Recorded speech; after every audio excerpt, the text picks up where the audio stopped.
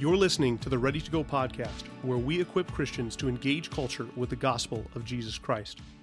Well, welcome back again to the Ready to Go podcast. I'm your host, John Christensen, and this week I'm joined by a very special guest, Greg Stier.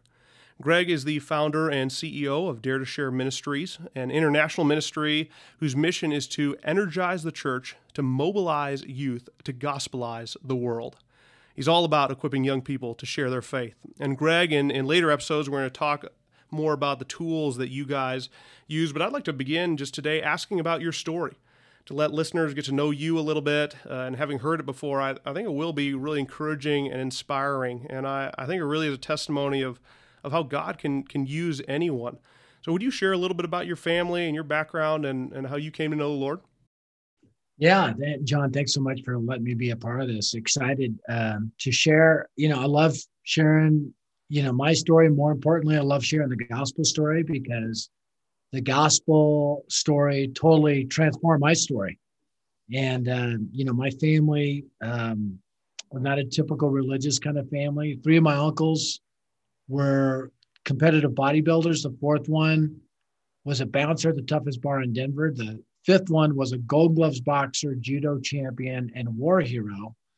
I don't know what happened to me. I was at the bottom of the gene pool, but my mom was the only girl in the group, and they were all afraid of her because my mom was like the woman at the well with a baseball bat. And there was a rage that simmered right toward the top where my family was. There was this rage. We were raised in the highest crime rate area of Denver. Every city's got a city within that city, and we were right in the middle of it.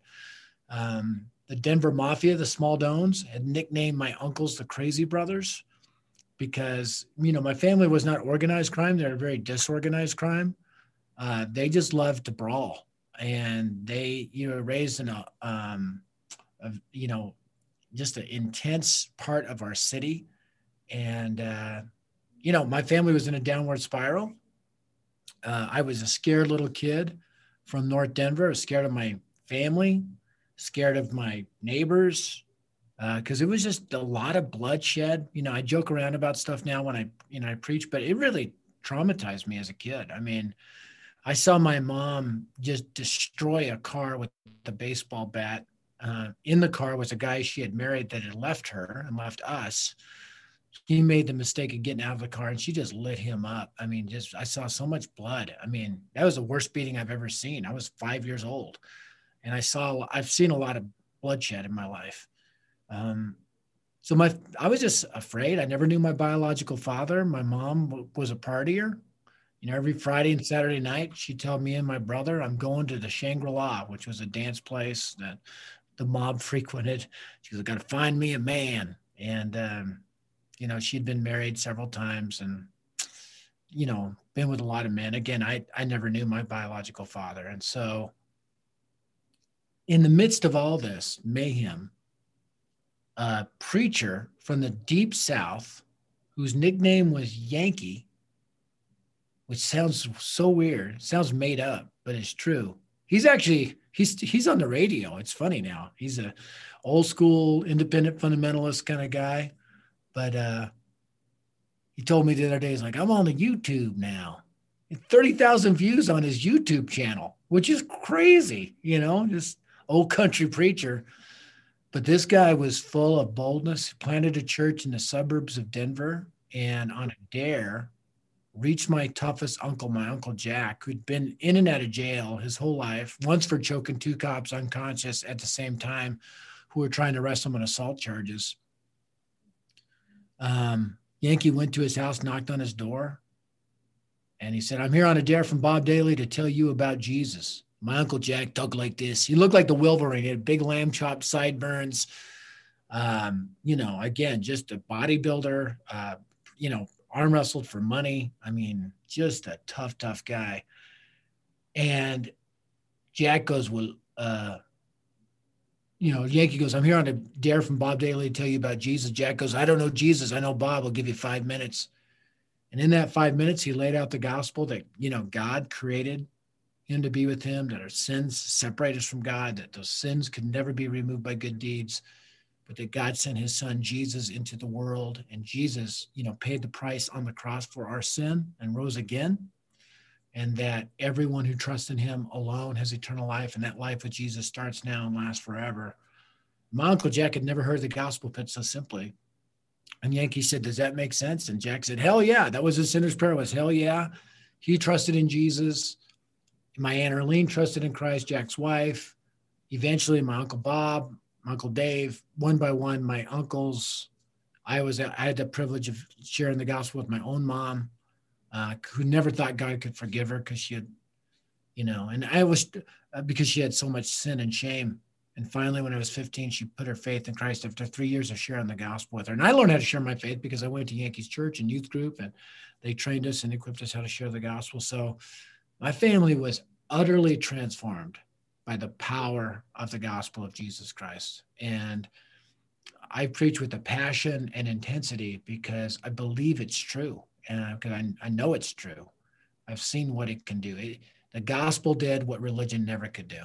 And that is change hearts of stone into hearts of flesh. And it was awesome to behold as a kid.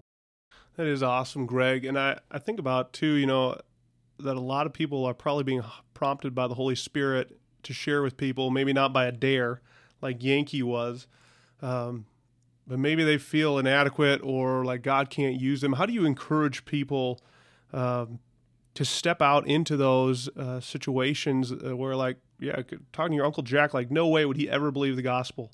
How do you encourage people who do face timidity and kind of, man, God can't use me, inadequacy, things like that? Yeah, like Moses. We look at Moses. God said, I'm appearing to you. I'm going to send you to deliver the Israelites. And he's like, who am I? Right? And he says, it doesn't matter who you are. I'm going to be with you. And then Moses is like, well, who are you? He's like, I am who I am. Right? And he's like, well, how am I going to do this? He goes, pick up your staff. I just infused it with divine power. Right? And he's like, can you send somebody else? He goes, okay, I'll tell you what, instead of killing you right now, I'm going to send your brother Aaron with you. He could do all the talking. So no more. Let's just go. Right? All these excuses. It just reminds me of, people with evangelism. Well, who am I? Right? It doesn't matter because God is with you, and who are you? Well, I am who I am. I mean, the greatest force in the universe, the greatest being in the universe goes with us. And what's that power? It's the staff in our hands. It's the gospel. So I don't know how God infused divine power into a stick that Moses used to open the Red Sea up and congeal that water so that the Israelites could walk through on dry ground. I don't know how that works. That's above my pay grade. I don't know how God infused divine power into a stick that Moses used to, stick in the Nile, strike the Nile, and it turns to blood and all the plagues. I don't know. I don't know how it works. I don't need to know. I just need to pick up this, if I'm Moses, I just need to pick up the stick and do what God said.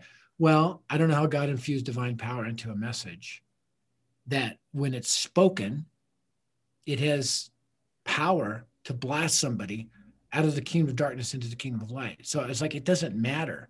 It's like a grenade. It's going to explode. You pull the pin. It doesn't matter if it's a Marine. A Marine is qualified to pull the pin and throw it doesn't matter if it's a 12-year-old girl. Pull the pin, throw the bomb, right? So I've used two analogies, that of a grenade and a stick, and the probably spiritual one is Moses' staff. But it doesn't matter. Just go for it. You got everything you need. And it's the power. I'm not ashamed of the gospel of Christ, for it is the power of God for the salvation of everyone who believes. And John, it's interesting. I just finished a book. I got a book coming out in November called Unlikely Fighter. And it's a memoir, which sounds weird coming out of my mouth because I'm only 55 years old. I'm writing a memoir, but it's really unique. It's of the 22 chapters, the first 21 happened before I turned 16. It's really about the power of the gospel unleashed in my family.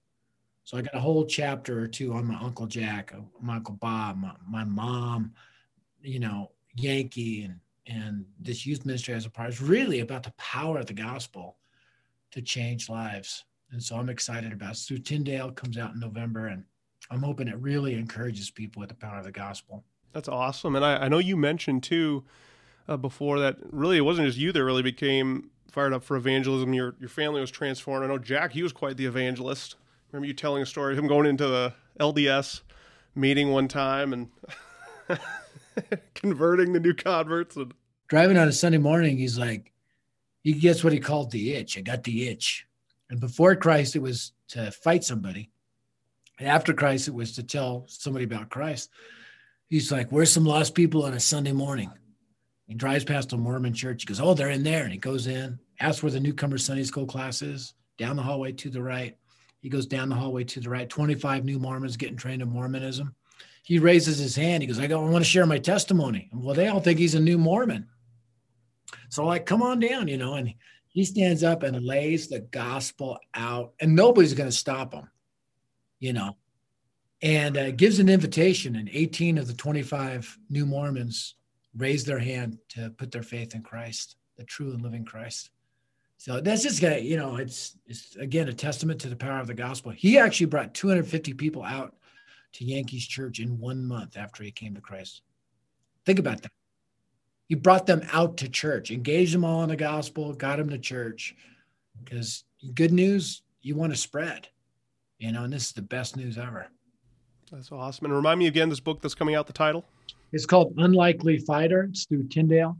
Unlikely Fighters. Awesome. Well, we really encourage you who are listening to look for that. And I just know, hearing other stories about your family, Greg, it is encouraging, and how God really does use those who are not qualified, because we serve a qualified God, and he's the one who does the work through us. And so you who are listening, you may not be driving past an LDS meeting today, but we do hope that you really internalize the principle that God can use anyone. By the way, John, I don't recommend that anybody does that. Oh, really? That's not your recommended strategy? I think since that time, LDS probably enacted a tackle and tase protocol for it. The Uncle Jack procedure. That's right. That's right. Well, we really do hope that however the Lord is giving you opportunity and encouraging you to go and take that step, and don't let inadequacy or fear stop you, because we serve a God who is greater than these things. Well, next episode, Greg will be with us again, and we'll be talking about growing in a love for the lost and having a heart like Christ had for those who don't know him. So we hope you'll join Greg and I next time, but until then, keep sharing Jesus. Let's go.